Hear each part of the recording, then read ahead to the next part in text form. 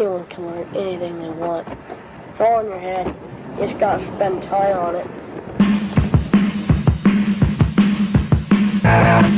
What the hell is really going on here? Aloha.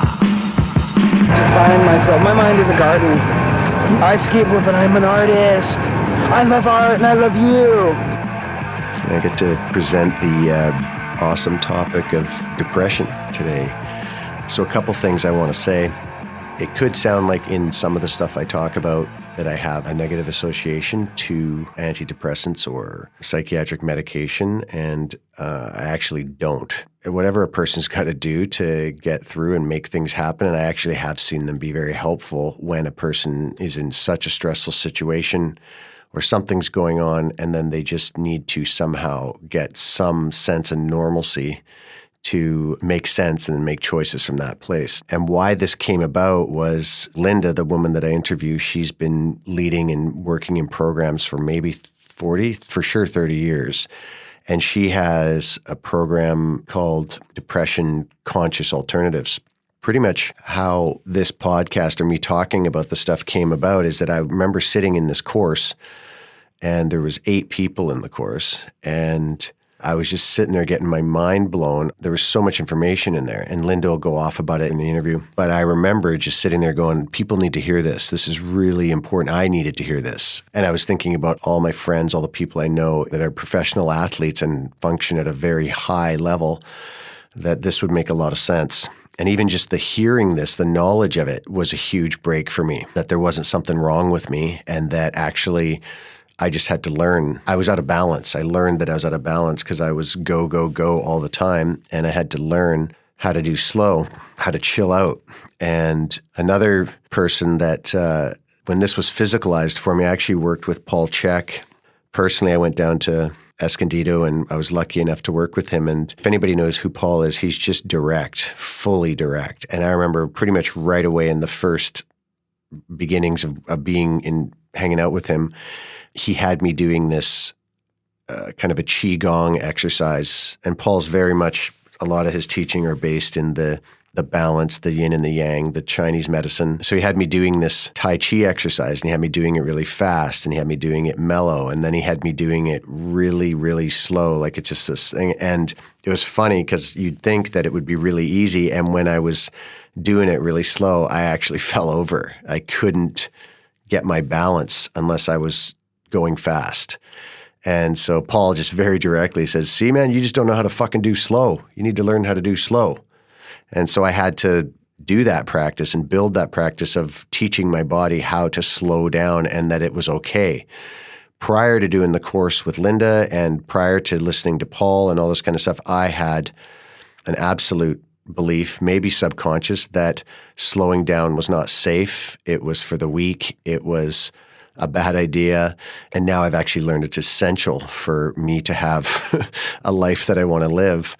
Also, the capacity that I have to go way down, to go way slow when I've been so up for so much of my life. So I hope I can put a different spin on it for someone who's feeling down or feeling depressed.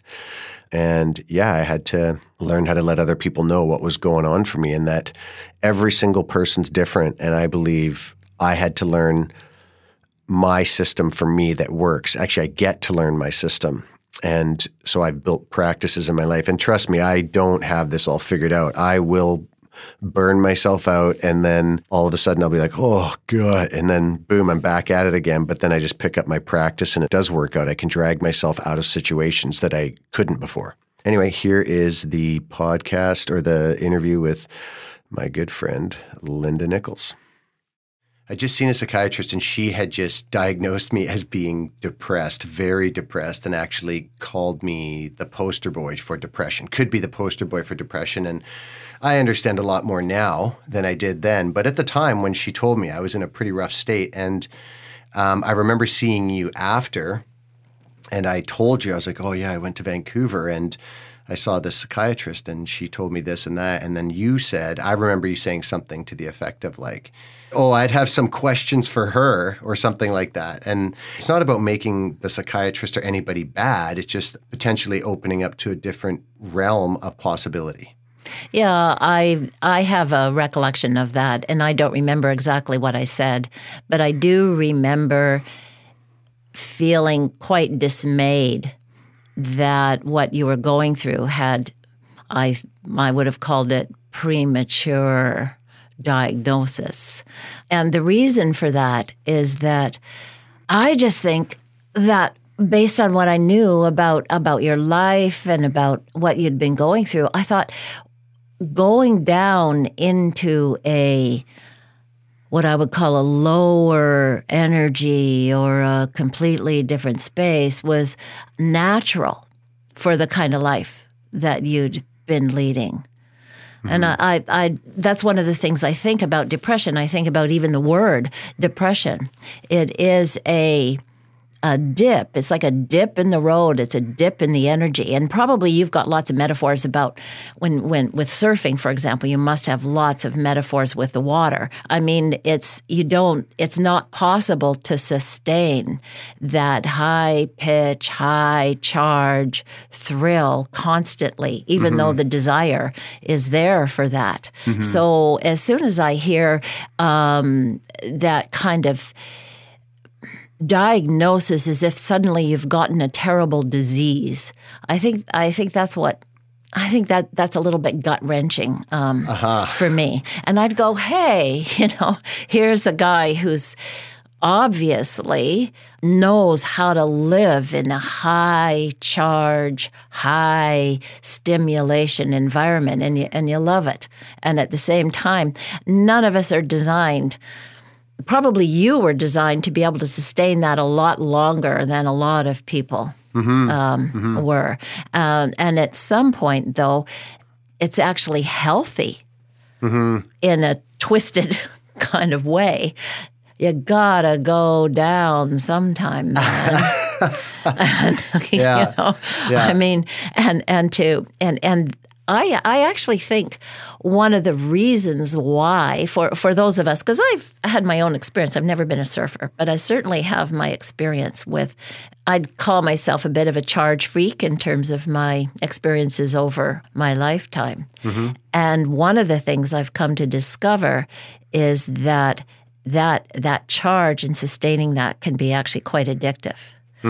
And what actually drives often the need or the motivation to stay there and be there as much as possible can actually be a fear of slowing down, going into those lulls and hanging out there.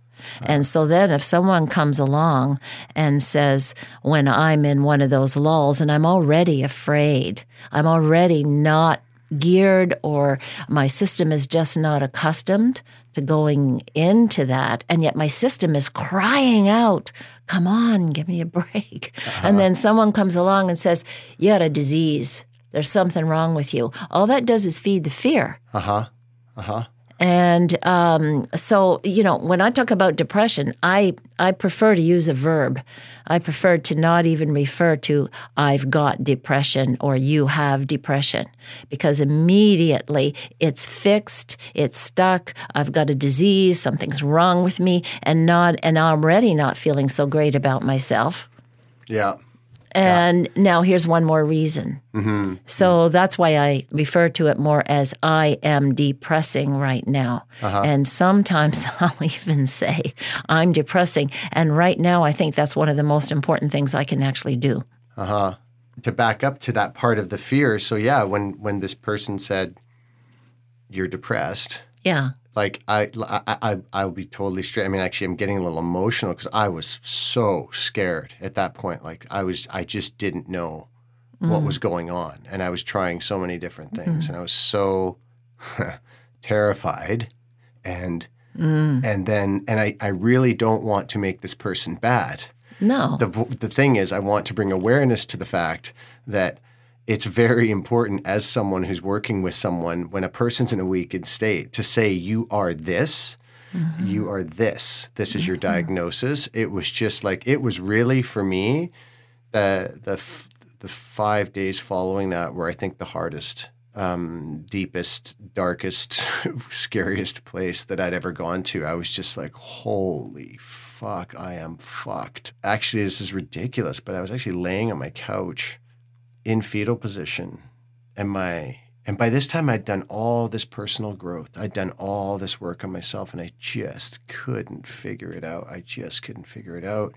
And my mom was vacuuming around me. Like, I always make a joke that it was like one of those, like a scene from a crime. You know, they do like a silhouette of the person. Oh, like yeah. my mom was vacuuming, my 70-plus-year-old mom was vacuuming around me, and she's like, I think you need to stop doing whatever you're doing, this personal growth stuff, because I've never seen you like this. I am 47 years old, tough as nails, Sean, the great Sean Kearns, whoever I thought I was. And I remember walking to the bathroom and looking at myself in the mirror and being like, at one point it was like, who's doing this? Who's doing this? No one's doing this to me. And I walked to the bathroom and looked at myself in the mirror and said, you need to stop doing this. You need to stop doing this. And it was like something shifted. And the part that I wanted to say that was so interesting, what you just said, to go back about the verb, was, so I did your course. You do a course called Depression Conscious Alternatives. I think that's what it's called. Yeah, that's what it's called. Yeah. And this is where this is a big reason why I'm doing this podcast, is because I was sitting in that course. Actually, I helped you lead it later, but but right at the beginning, the first time I ever did the course, you came at it from this place of, I actually like my depression. I've befriended my depression. And right then and there, it was like, holy shit, I have had this subconscious, unconscious story that depression is for losers. Depression is weak. It's a sickness. It's for people who can't handle life. And actually, when the way you were spinning it was, no, this is when my body's telling me to listen. Yeah. This is when something needs to change or shift or slow down. And I realized now that I actually have depressed my whole life. I was doing it subconsciously. What I would do is I'd go get wasted beyond belief, and then I would have like a 5-day hangover. And that was the time that I made it okay for me to sit down, stop, and not do anything. I was like, okay, I'm so hungover, I can't move. And then my body, but the rest of the time I was going full speed ahead all the time, always top, like so scared to stop, so scared to slow down. So I think what you just said is absolutely like this whole positive thinking all the time, keeping it positive all the time. Not my experience. That didn't work out for me in the long run.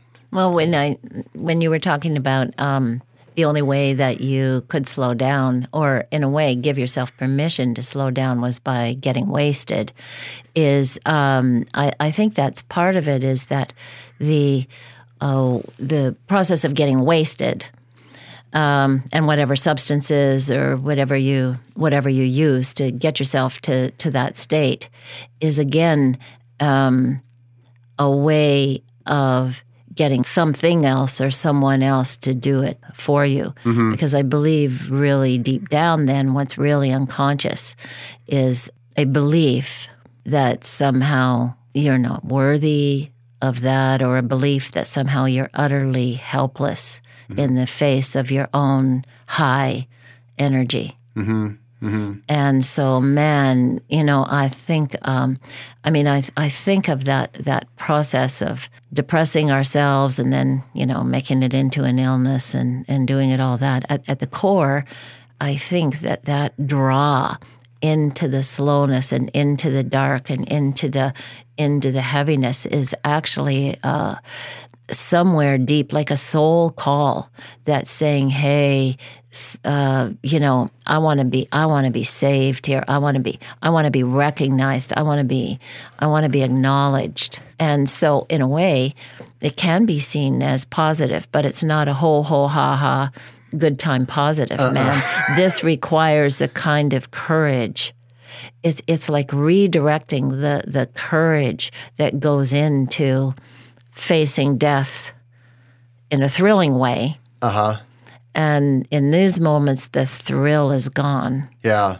But it's actually turning around and having the heart for yourself and the courage to really face like the depth, and it sounds like the depths of your own self-criticism and recognizing how far you can go with demolishing yourself with your judgments. And looking back at it now, at the time in my life when I would say that I became depressed, I call it the dark decade of my soul because I started to go down. First of all, I didn't tell anybody anything, and I was just like, I'm just banging around doing my thing.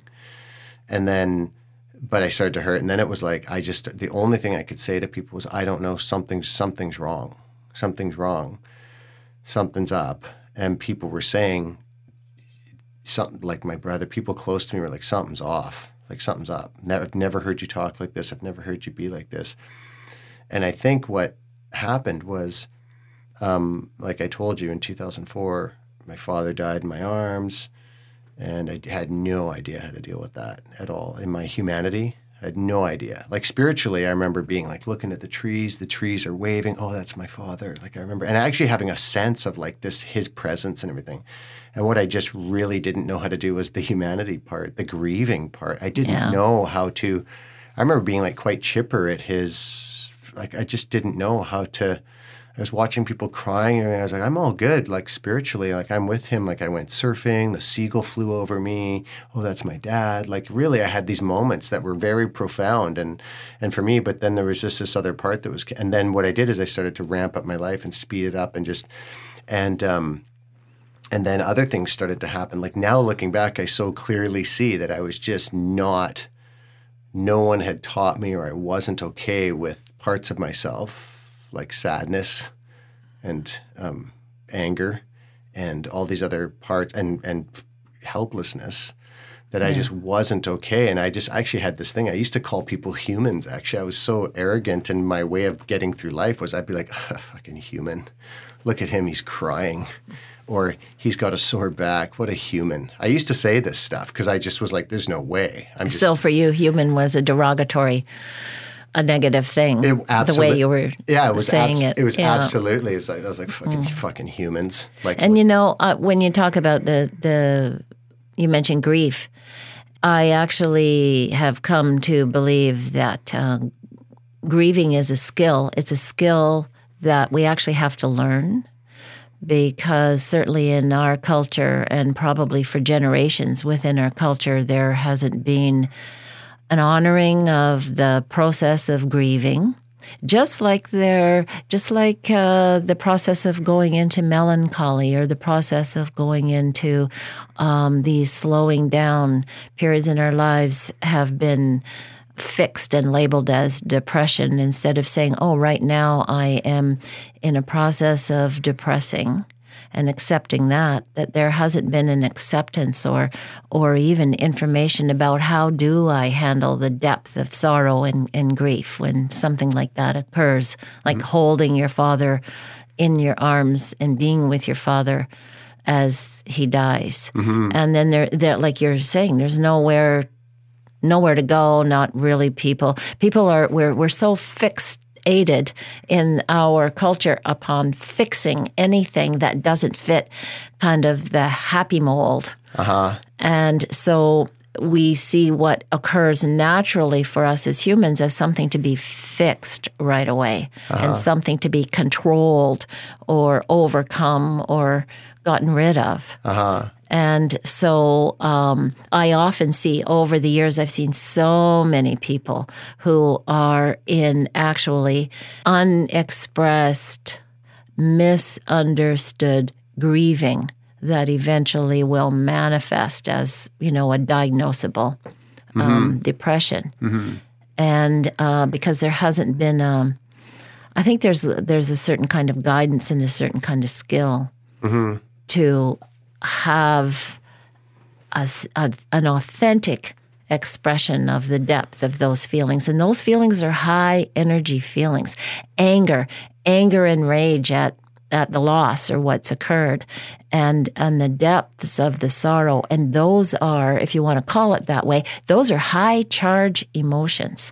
And I think a lot of those, when we're, on the top and in the charge, a lot of times that charge and that energy is actually being unconsciously driven by those feelings. And it's fantastic. However, at some point, at some point there's a deeper call to say, okay, let's now, never mind the outlet, let's really address the root. And the root is often related to unexpressed anger that we're afraid of, or unexpressed sorrow and sadness that we have been afraid of or haven't known how to express. So you see, it's all interwoven in that way. And I do think, I think that for like being able to hit those highs, being able to live in those thrills and live those thrills that a lot of people are actually afraid to do and keep themselves small and narrow.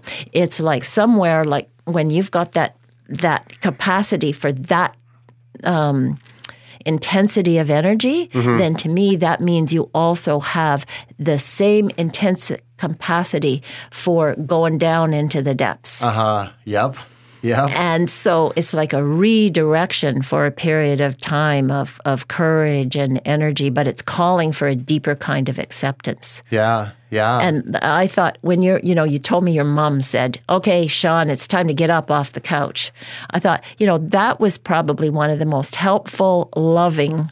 She might have been pissed off at you for being in a way. Yeah. However, no, it was in another way. Yeah, it was pissed off. Yeah. Go ahead. Yeah. I was just going to say, in another way, I could see that's a loving thing because it's by look at yourself, man. Yeah. But the first thing is get up off the fucking couch. Yeah. Which is what you did. Yeah. And then I think I heard you say you stood in front of the mirror and you said, nobody else is doing this to me. Yeah. It's not a germ. Maybe your hormones, and we could measure your chemistry, but your chemistry is driven by your beliefs and your thoughts and your attitudes. Yeah. So when you had that brilliance in the depth of all that to say nobody else is doing this to me, and your mother had the brilliance to say just get off the fucking couch, that was probably the beginning. Yeah. And one of the most important beginnings. Yeah. Because I think that's another thing that happens with depression. Yeah. Is it creates fear in the people around you because those people around you will go, he's not normal anymore. He's not being the old Sean. So there's got to be something wrong. Instead of, guess what? This is something natural. I wondered when this was going to happen, Sean. Yeah. And so right away they want to, all the anxiety about you're not yourself, and you're already anxious because you're already not experiencing you as yourself. Yeah. So it's all just a massive collaboration and collusion in making this into a pathology. Absolutely, and that it was my experience of that. That was my experience. Was I created. In my beliefs of how I had to be as a person, how I'd created myself. And actually, it's pretty funny because some people did, like my good friend J.P. Walker, my brother. Like I remember J.P. said to me, he said, when your dad died, like you just, like you didn't even come close to processing that. Yeah. And I remember being like, why didn't you tell me? And then I'm like, man, I'll tell you what, no, I wouldn't have listened to anybody. There's no way. Like my construct of how I was going through life in those days post Dark Night of the Soul was my arrogance. My arrogance was what got me through because I had some fucked up stuff happen. So I built an arrogance around me of I know what's best for me and don't ever fucking tell me what's best for me. I fucking know. And that's okay. That worked for a long time, and thank God it did. That arrogance got me into a life that most people would dream to spend 1 week in, and I spent 20 years flying around in helicopters and all these things because of that arrogance. It got me in there, or whatever it was, just that will to stand up and be like, no, I know what's best, and I'm going to do this. And there's a little bit of entitlement in there too, of like I'm just a little bit. Shut up. And so, but I do want to go. It's funny you said to go back to the me laying on the couch. Something you just said that just hit so hard was that moment. So the other thing that I didn't say was 5 days prior to me being in fetal position on the couch was. And I think I actually asked you, and I think I actually asked Wraithby and a few other people, like, I was like, because they want me to go on antidepressants, and I did. There's no doubt in my mind, I don't give a shit what anybody says because it's my fucking life and I get to fucking choose my beliefs. My beliefs are my body from the time I was taking those antidepressants. Those 5 days were the worst days of my life that I took the antidepressants. It wasn't because of the antidepressants. I believe it was my body saying, fucking not this. Don't do it. This is not okay. Do not do this. And so that's when all that little 5 days led to me fetal position, my mom looking in the mirror and going, this, no one else is doing this. This is you. And I stopped taking the antidepressants and there was a shift. Like it's gotten better slowly and I had to work my way out and do the work on myself, but it really was a shift at that point. It wasn't like, oh, I'm feeling better, awesome all the time, but there was enough of a difference for me to know that I was creating a lot of the discomfort myself. I was creating my suffering. Sure, there was a bunch of other things going on, but there was enough of a shift, just it backed off a notch for me to be like, okay, stop taking the antidepressants. That was my body was like, stop. So I wonder, and thank God I came across people. I mean, that's what this is about. That's what this topic is about and what you just talked about. So imagine so here I am, God, I'm getting emotional right now, but for some reason, cruising along through life and somehow I find skateboarding and I find surfing and I find snowboarding and I find community and I find this career. And that whole career was scooting along the top of the mountains. Yeah. Literally, physically on the top of mountains and never really wanting to come down. And so even when I was walking through town and doing these other things, I was scooting through. And so I think of like professional athletes. I think of like whether it's a professional football player or a snowboarder or a surfer, any of these things. So you get to scoot along the mountains for a long time. And I'm not, I know I'm generalizing because some people make totally beautiful transitions into other lives after and all this kind. But usually the guys who are the best, the naturals I call them, whether it's surfers or football players, stuff, the guys who usually it's those guys that have what you just talked about, which is like the high, the capacity for the high. Mm-hmm. And then like for me, also this capacity for lack of a better term, like highly fucking sensitive. Like I'm this asshole who runs around and smashes bottles on his head and breaks things and flies around helicopters the fuck he wants, asshole or whatever, powerhouse, whatever. But then what I've learned is there's this other part of me that's deeply, deeply caring and I'm able to be with people when they're hurting in a way that is so natural for me, that is just like, oh, buddy, I got you. Like, I'm with you right now. And so that's a stretch from the guy who's flying around in helicopters on the top of the mountains. And I think actually that was my shadow. Yeah. Was this deep, caring individual that apparently a lot of people think I've always had. I didn't realize. They're like, yeah, you've always cared and it's been really apparent. And so I think of other athletes, other people, and I'm like, holy shit, like there's not really a system or something that I know of where someone can relate to someone who's flown that high and then they come down into this like, okay, now it's going into this other dark night of the soul. And that's basically what this podcast is all about, is like before you get into antidepressants, before there's a whole other realm that you might want to look into or people you might want to be with. And like you said, people used to get together in circles. This is what they've done for eons and eons and eons. And what you actually do by having the grieving workshop is you're actually it's funny, they call them workshops now and people have to pay money. I mean, this is how absurd it is. But what happens when we get people together in these grieving workshops and seeing like, oh, fuck, I very fucking clearly see why every person in this room would be diagnosed with depression. Because every single person in this room has had a major loss, whether it's a son or a husband or a wife or a dog. And no one's taught them how to process this. No one's shown them a way. And so when you're doing the workshop and we're encouraging anger and we're encouraging sadness and joy and the wailing, oh my God, like who's doing this work, Linda? Like you got to give yourself some fucking credit here because in a Western society to actually create a space where people can actually make sound for how badly they're hurting, like for me and my dogs and my dad and things I've lost, like it hurts. I hurt. And for me to make the noise of, and I've been with you when you've encouraged people to let it out, There's therapists sitting in office trying to talk it out. And there you are holding someone fucking in your arms and just being like with them, you know?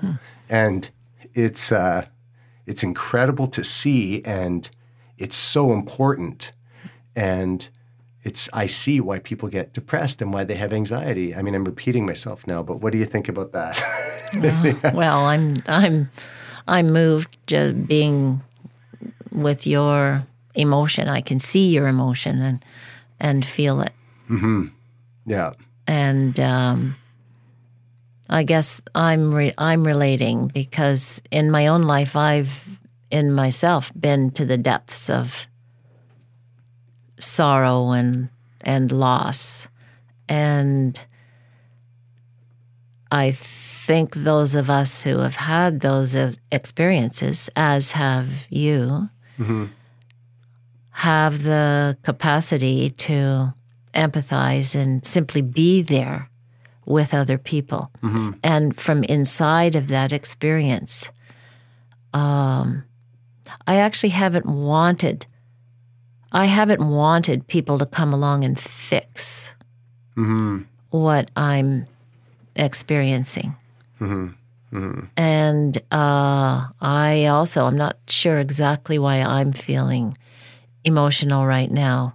However, I think I feel passionately about, for example, the loss of loved ones, whether it's your dog or whether it's a father or a son. As Stephen Jenkinson talks about, a guy called Grief Walker, he says, loving and grieving are twins. Yeah. And so we only grieve what we love.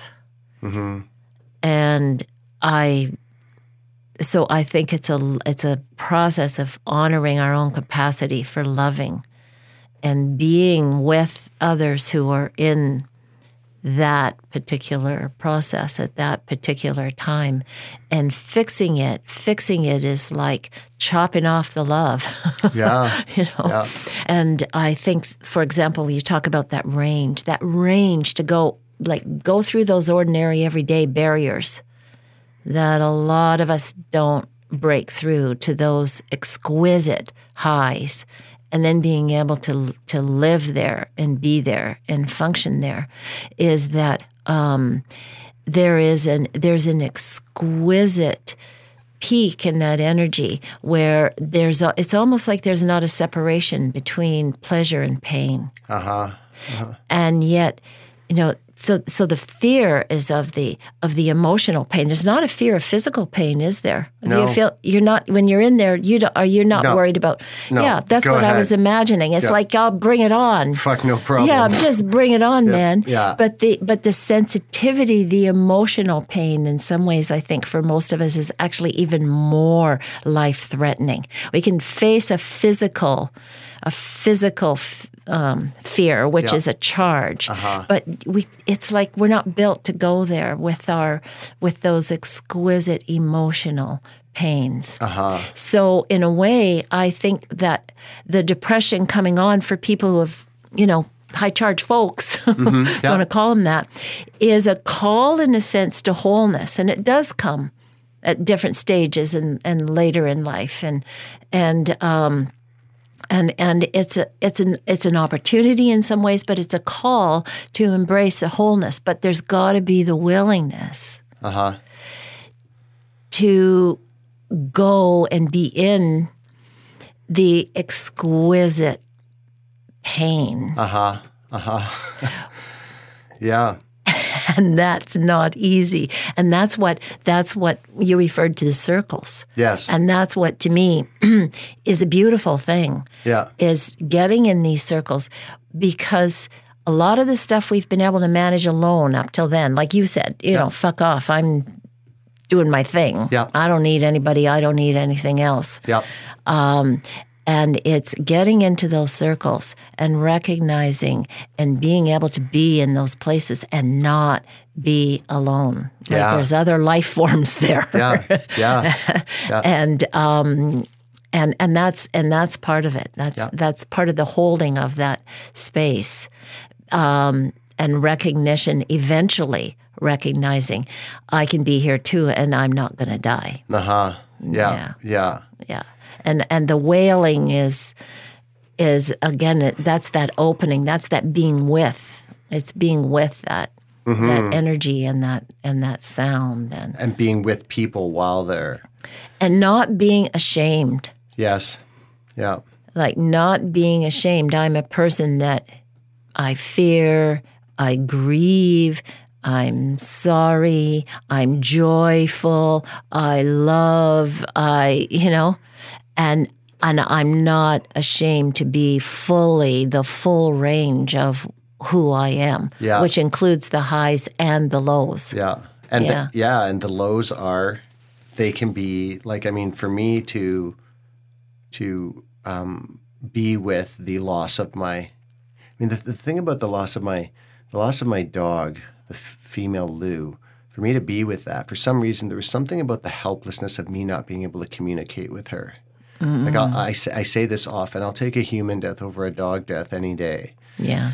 And there's something so scary. There's something I don't think I'm ever going to figure it out, and I don't want to figure it out, but there's something so raw that I couldn't talk with her when she was looking at me before I was putting her down, that I was just like, there's something just like helplessness. It's helpless. Like I can't even tell you what's happening right now, even though I believe in the spiritual world, you know what's going on.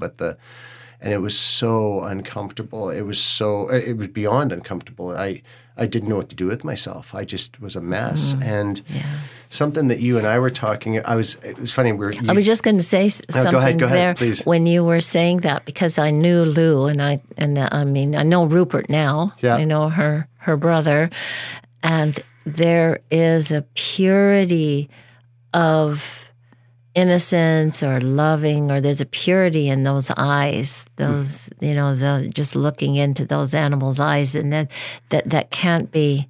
It's not contaminated by I don't know, talking and words and expression and all of that. So there's something that just goes beyond words and goes straight in, I think, to our hearts, and that's a I can imagine the tenderness of that is wow. Well, I think that they accept me as I am. Yeah. All of me. Yeah. And they know I'm like a bit of a mess and a weirdo and all this shit. And they like look at you and they're like, yeah, I'm going to hang out with you anyway. It's like, oh. Yeah. And it's like you're looking into the eyes of your own acceptance, which you don't experience any other way. No. And like you said, I like what you just said, without all the, what did you say? Without all the contamination. Yeah. With all this stuff and this and that. And these dogs are just staring right at me. And it's like, oh. And something you and I were talking about last night was, so you came back from Brighton and you were just, what's that guy's name that you just went and saw? Dr. Joe Dispenza. Yeah, and you spent some time there, and then we were talking about workshops and groups and all this kind of stuff. And actually, I remember when we were talking last night, I was getting a bit frustrated because I want to fix everything and I want to make everything perfect. So we need to design the perfect workshop and then this and that. Yeah. Oh, I've just learned this. So but something happens. So I know that I can get frustrated like that, but then you and I are going to be, you're leading that group on the 1st of January. And I know, I settled myself with, I know that when we get in a room full of people and there's a circle and people get together, everything's fucking okay. Yeah. It's all going to settle. All the questions of trying to fix the world and figure it out and all this kind of stuff. When I get in a group, when something happens, when people circle up and they actually have the courage to be in a room with other people and show up, something happens. And all the questions kind of leave. Yeah. And it becomes very present and in the moment for me. And the part that I'm thinking about, the part that I wanted to mention, you were asking this in our conversation last night, was you were like, I want to know the why. I want to know why people won't make the changes or they won't do the things because so here's the thing. So a lot of people have known me from my past as being this party, whatever, okay? And, you know, I don't want to paint myself as being all bad because I wasn't all bad. We actually did a lot of really cool stuff. And the part that has got me interested is, so a lot of my friends have seen the changes. They've been like, I mean, I was even telling you in the surf community I'm a part of, they're like, oh, I sure like the new Sean versus the old Sean, Yeah. you know? And it's like, yeah. And so I even have these friends who are like super solid friends, and 30-year friends, and they've seen it. They're like, holy shit. I went from the person that you would last invite to a funeral or would not want to be there because he's going to be the most wasted, to the guy who now MCs my friends' funerals. Like, this is the difference. I'm not some big prophet or anything like that, but this is what I've buried 2 of my best friends in the last few years, and I've been asked to MC the funerals. So that's a significant change. Yes. And in me too, like my change in me was I used to think about how I had to act at funerals. Now I'm just me. Or do the best I can. But the part is, I'm astonished that my friends are still, they just won't. I'm like, hey, so I'm leading a group, or I'm going to do this group, or I'm going to do this thing. Do you want to come? And just friends and family, they just won't go. They're just like, and the story is, oh, I'm not good in groups.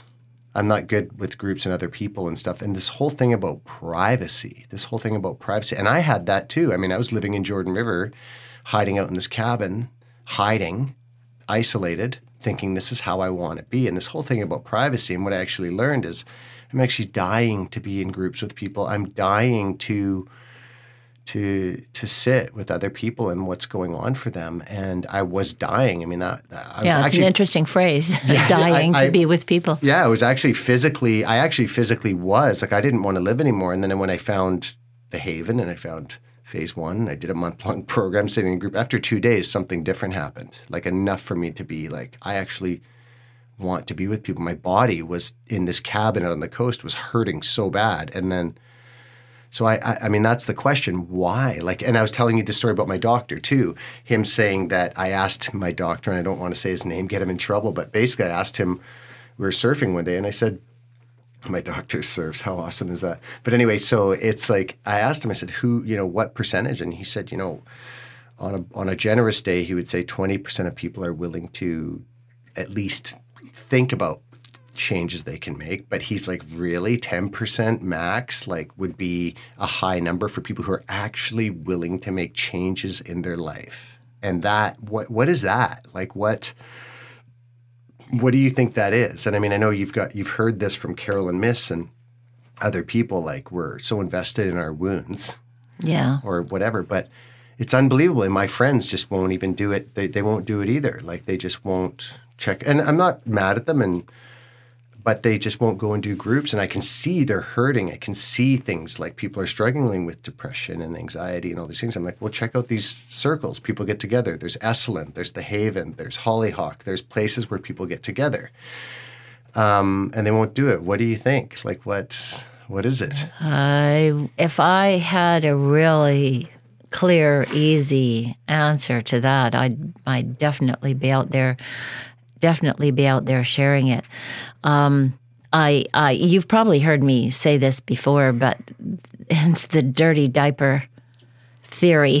Yeah, explain that Personal growth. Yeah. You know, it's like getting, you'd imagine yourself sort of, those little babies that are running around and the diapers are all tight and there's, just basically the diaper's warm and filled with shit. Yeah, yeah. and then all of a sudden, whew, the diaper drops and suddenly it's exposure. Complete raw exposure. The cold air hits. All of a sudden there's a huge sense of vulnerability. Yeah. And so what do? We go scurrying back into the warmth and the familiarity of the dirty diaper. And so, which is even if it's warm shit. If it's warm shit, the warmth of that, the familiarity of it is soothing, even if it is shit. Even if it is shit, compared to the vulnerability, the openness. The raw vulnerability of being exposed without the familiar protections in everyday life, or the roles, the patterns, the habits, the shtick that we all adopt to get ourselves through. Yeah. And so there is, and of course, the fascinating thing with groups, as you know, is once we get there, I think it doesn't even necessarily, courage is helpful. However, I think also one of the, if nothing else, if you could bring nothing else into that, would be curiosity. Because I think a lot of times when we get stuck in the mire of life or problems or issues or things are not going the way I want them to go, is often curiosity dies. That's the thing with being in the depressing process. Often there's an absence of curiosity. And I found over and over and over again that part of what works, there's a field of energy, there's a field of connection that's created in a group, even if I'm not really into it in the beginning. However, I don't even have to be contributing. If I'm sitting and listening, I'm getting out of myself for a few minutes. Because the other characteristic of being in a depressing process is often very, very self-involving. Yeah. So curiosity about how's anybody else doing, what's going on in the world, what's going on across the street, what's going on with you rather than what's going on with me, tends to fade into the background. Because inside I'm down in the hole. Yeah. And so even the smallest of interest of listening or wondering, I wonder what's actually going on with that person. Or they might say something, I think, oh yeah, I relate to that. So it's a way to begin to, maybe a fingernail at a time, to climb out of my own hole. Yeah. Because that hole is isolation. Yes. That's one of the key characteristics of being in the depressing process is isolation. Isolation, yeah. And so just that little bit of curiosity. Yeah. And that's one of the alternatives to getting jammed in there. Yeah. Well, to be in a group full of people, and then I remember taking the depression course, and then I remember you. I think it was a couple years later, like, oh, can you come help me? I need an assistant or whatever, and I remember a few days into it. First of all, I remember at the beginning of the course, you were like, I think it's only a 3-day course. It's a three. No, it's actually 5 days. Is it depression? Yeah. Yes. I thought it was a shorter. Oh, and it's the boundary one that's shorter. Yeah. Right? Is that right? Yeah, boundaries is 3. Okay, got it. So and I remember like day 2 or 3 of the depressing course. I remember just being absolutely and totally fucking depressed. And, and you being like, oh yeah, something I forgot to tell you. So working this depression course can actually be pretty depressing. And I was like, oh, thanks. But then it was cool because then it was like, okay, here I am, like practice what you preach. Here I am. I'm in the energy with these people and we're going down. And that's something that you said, we got to go down. We got to go into it with them. Yeah, I got to open into because often in depressing, there's still an attempt to cut it off. Because all the focus is on getting out. Yeah. And there's the acceptance has to do with, first of all, I've got to accept this is where I am. Yeah. The fullness of where I am. At least that's part of the process. Yeah. Not to stay there. No. Yeah. And there's something that's really funny. What was it? Do you remember the 5? If you are depressed, the 5 things to absolutely not do if you don't want to be depressed anymore. If you want to stay depressed, here's what you don't do. Yes. And one is breathe. I can't remember, but there's a whole bunch. But there's one is breathe. Yeah. Don't move. Yeah. Don't be curious about anybody else. Whatever you do, don't actually be curious about anybody else. Yeah. Don't tell anybody. Is that right? Is it like or don't? I can't remember. But there's don't tell anybody and. Yeah, don't connect with anybody else. Yeah, don't move. Yeah. And then there's another one that was God, I can't remember, but anyway, basically these things like, don't breathe. Don't do anything different. Yeah, whatever you do, don't ever explore or experiment or try to do anything differently. Yeah, and you will. Yeah, if you want to stay depressed, don't do anything different. Don't. Just stay stuck, basically. Yeah. And it's for me, who comes at mostly life from a counterintuitive approach and almost a rebellious thing. That really helped. Was like, okay, like if I'm down there in the depths and someone says, well, why don't you take a breath? Well, why don't you go fuck yourself? How's that? Or, why don't you connect with someone? Go fuck yourself. Like, I'm dying here. But when you spun it, like, so if you're depressed and you want to stay depressed, here's what you don't do. So when it was like, I don't know, maybe it's just my rebel thing or whatever, but it's like, so don't breathe. Yeah, whatever you do, don't whatever breathe. You do, don't breathe. And I'm like, for some reason, then that one was like, for me, it was like, fuck you, I'm going to breathe. I'm going to take a breath, And the breathing, I'll tell you through my own experience, that's the part that just absolutely, I get twisted and fascinated about this. Because, I've got, for example, I'm told I have depression. So I go to the doctor. The doctor gives me a prescription. The doctor tells me you must take these pills morning, noon, and night, and you must pay X number of dollars for these pills. And whatever you do, don't miss a pill, don't miss a dose, don't miss a day. And so we go off and do that. Yeah. And yet breathing, conscious, deeper breathing is completely free. Yeah. We can do it anywhere, anytime. It's one of the most beneficial, life-giving, inspiring, healthy, mentally, physically, spiritually thing we can do. And what do?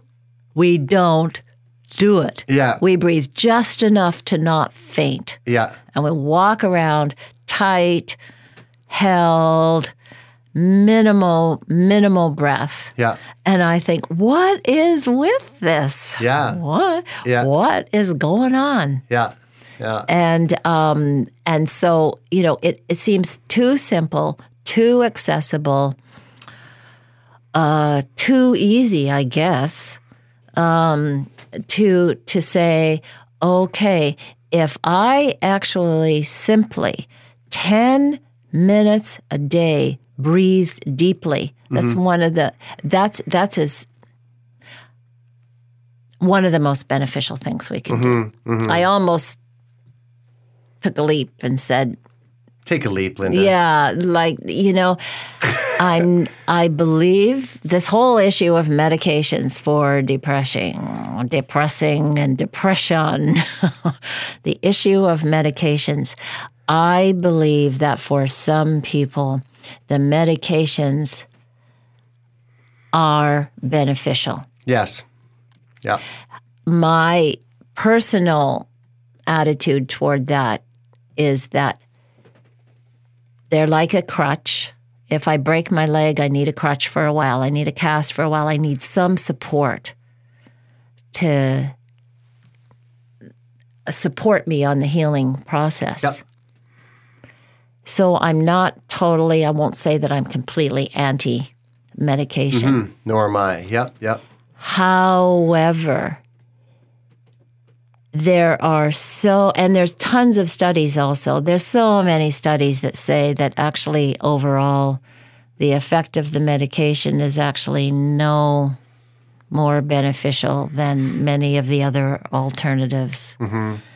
And I'm not into quoting statistics right now. However, there's a lot of startling statistics that also talk about the side effects and the detrimental aspects of the medications also. Uh-huh.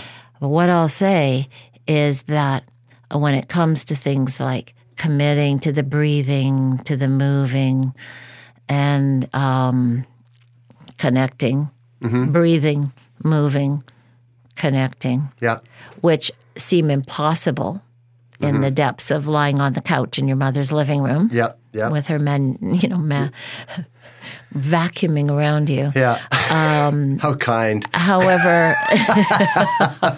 How kind. Yeah. yeah. Anyway, they're so powerful. Yeah. So powerful, and not believing that I have to do it alone. That's the thing. So that's one of the things I think of sitting in the circle, is that over time there's a companionship or a connection that occurs where that I think really addresses that shame. Sometimes we're not even conscious of how much shame I think we feel about how we are.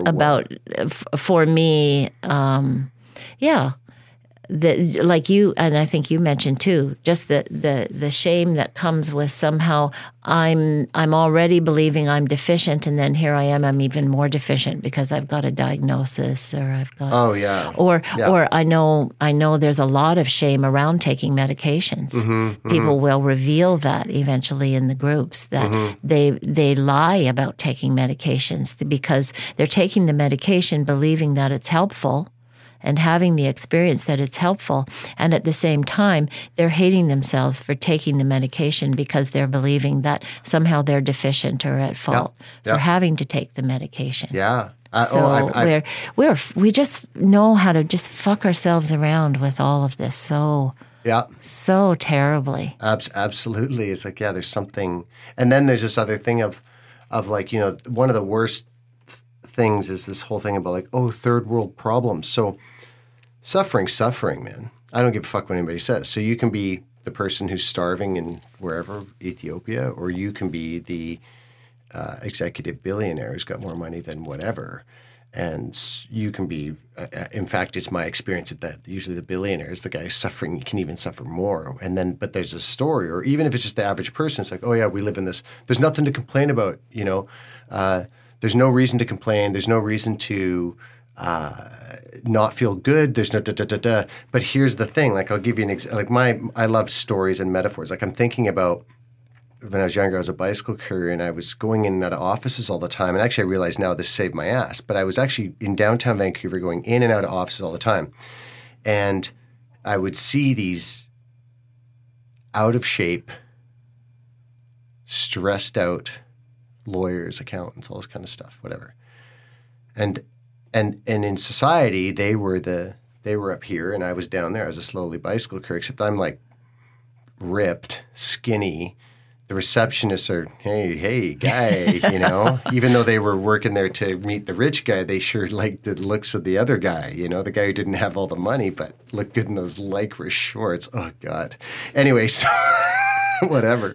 But I remember, so my thing is, I remember thinking like, holy shit, this is fucked. Like, what we're taught is to be successful is to be living in one of these cubicles and to be in this glass office and da-da-da. So just let me tell you, just bear with me for a second. So I'm thinking of like an accountant, let's say an accountant or a guy who, he's like, okay, I want to make all this money, or a lawyer or whatever. And they go and they get this job. And something that's interesting for me is sometimes we end up doing the jobs that actually can sometimes help curve our issues. So if a person grew up in a family that was very fearful of money and taxes and all that, it's sometimes people can become an accountant. So they make sure that will never happen again.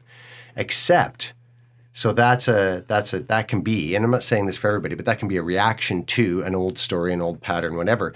But then one day the accountant's sitting there and going, okay, so the world's telling me I'm doing okay. I'm making $200,000 a year. I got all these letters after my name, da-da-da-da. But actually what I do is I actually go and sit in this box and I look at pieces of paper with numbers. And I'm not saying that's bad, but I would imagine that there are some accountants that are like, this isn't, like there's their soul inside that goes, this isn't actually what I want to do.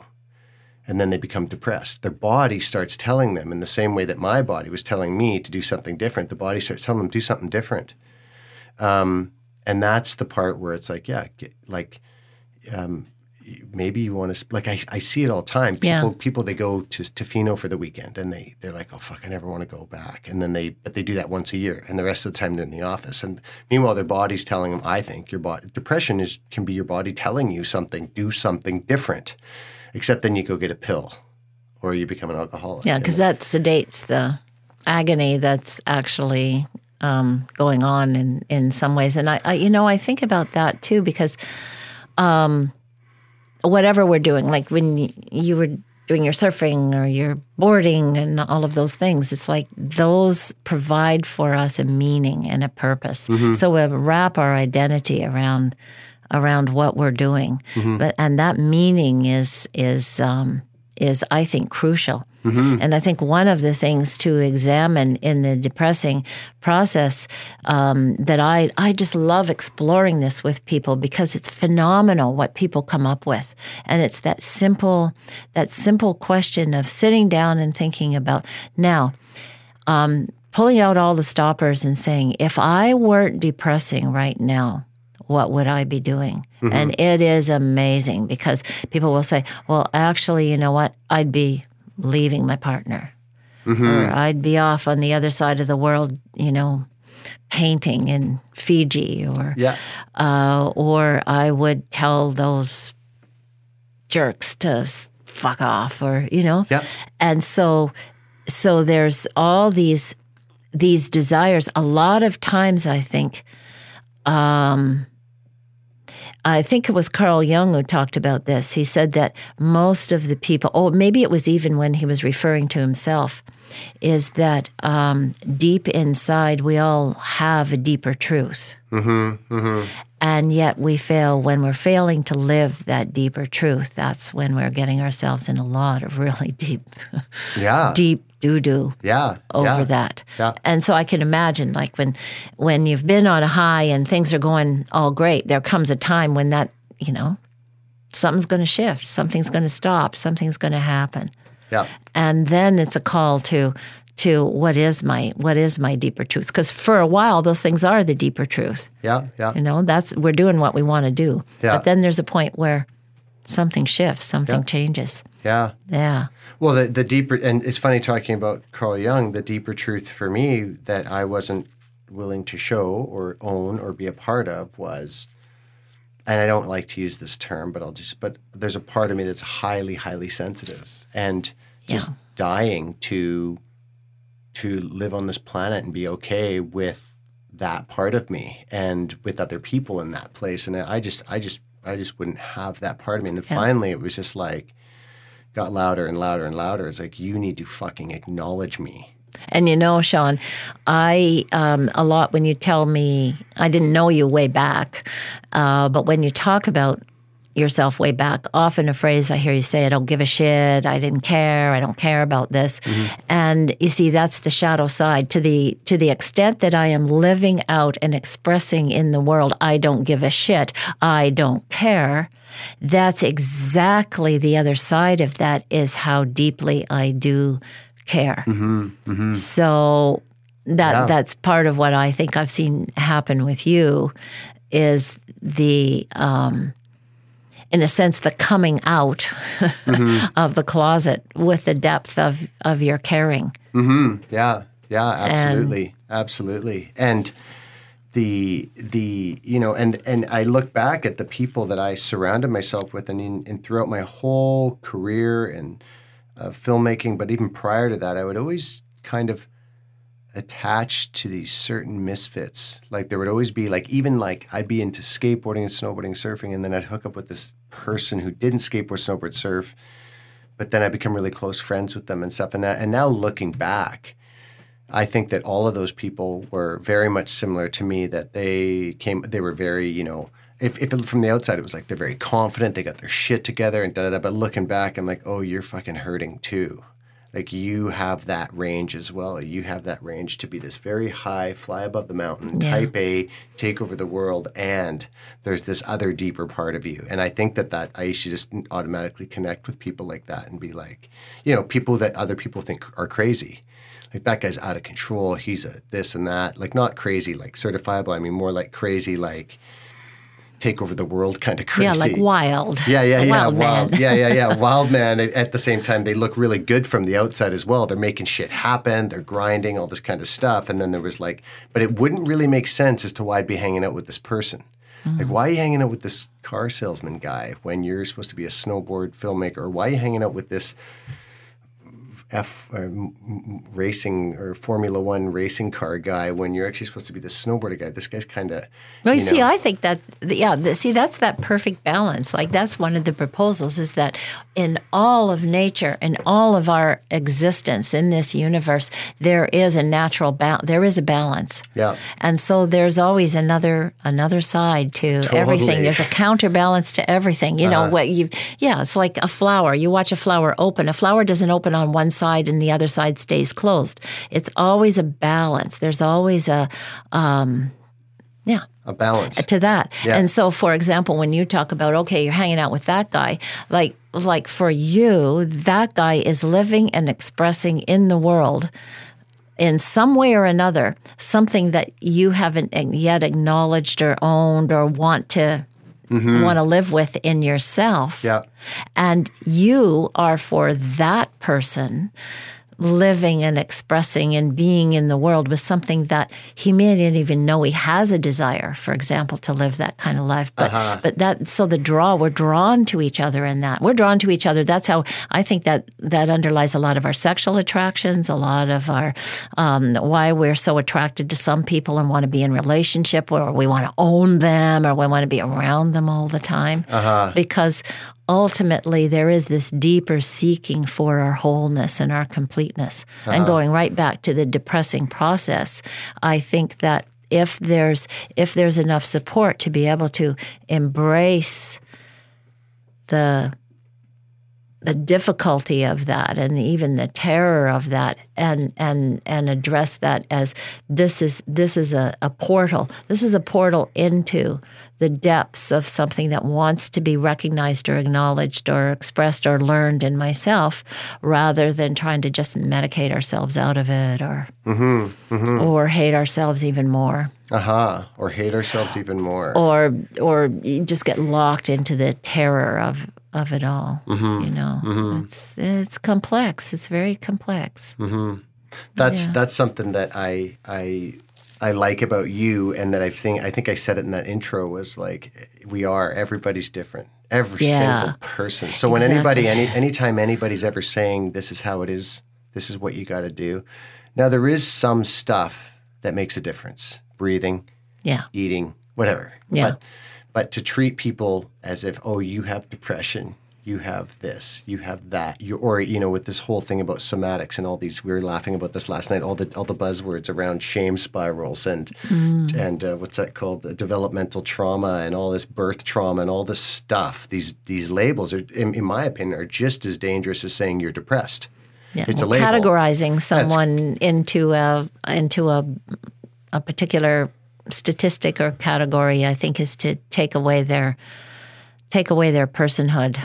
Totally. And when a person's in a weakened state, which I think I was when I call it weakened state because that's the only word that, like, I was just in a vulnerable place and didn't, kind of like lost a sense of self. I think I lost a sense of my construct of who I was. And when I'm in that place and someone starts using words like depression or shame spirals and all these other things, like, I'm just like trying to latch onto anything to make sense of whatever. Except here's the thing, it was never going to make sense. You were meant to go through this.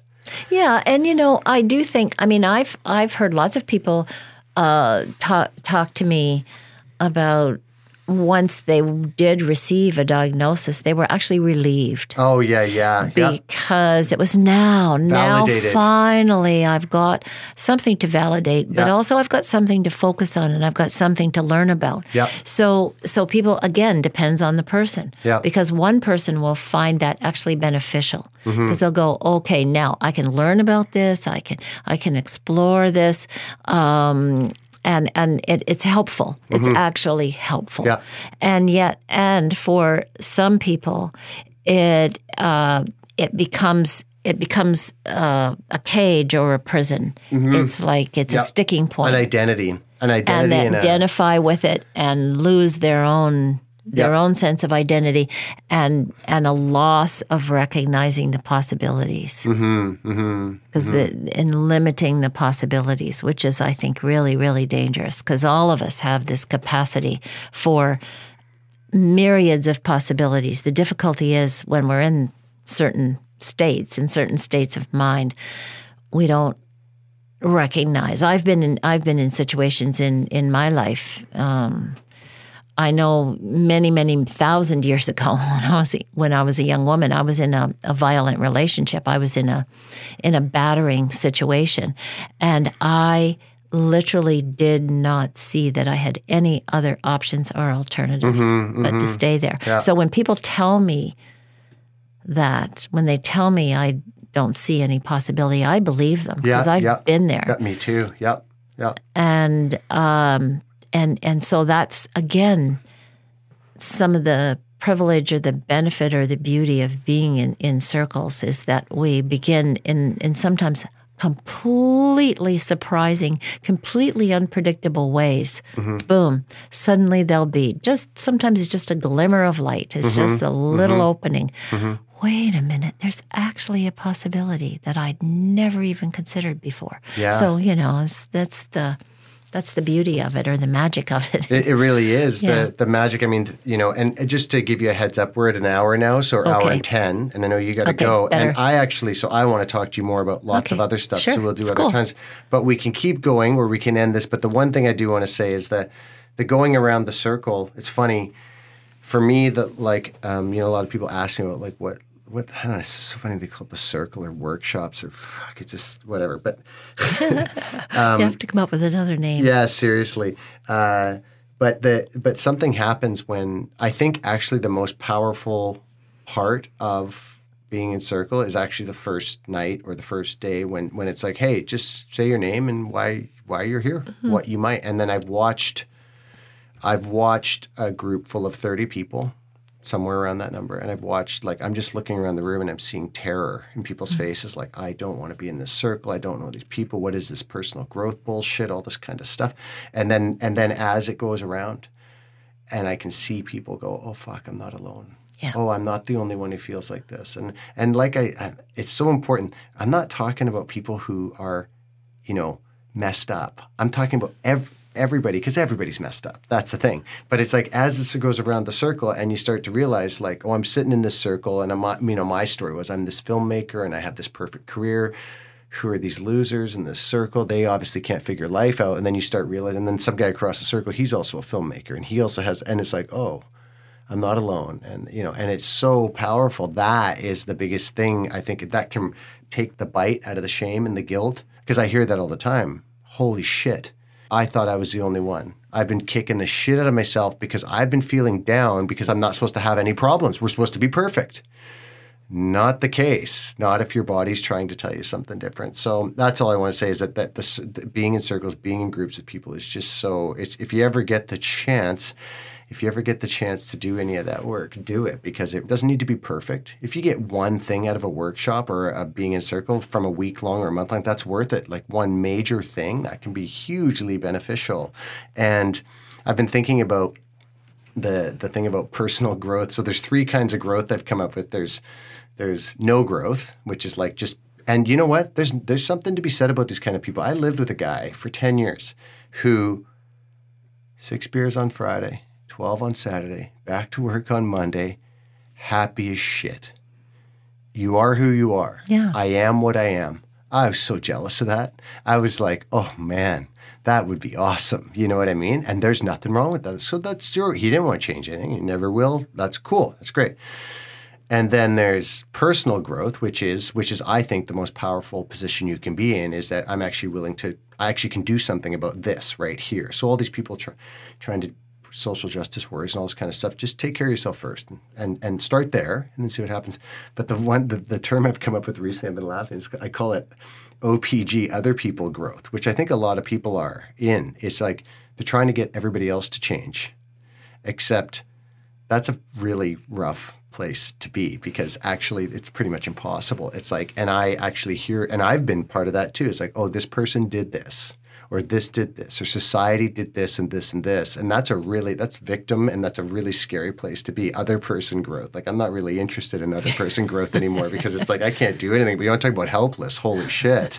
I'm trying to get you to be someone you're not, or don't want to be. So anyway, that's just my thoughts on that. And I think we should end it now unless there's anything you want to say. So the context was depression, and I know we could go on and on and on, but is there anything you want to say in ending this? Or Well, just that for me, this is just the beginning of a discussion because there's so much more to offer about depressing and the alternatives to depressing. But there absolutely are alternatives, lots of alternatives to depressing.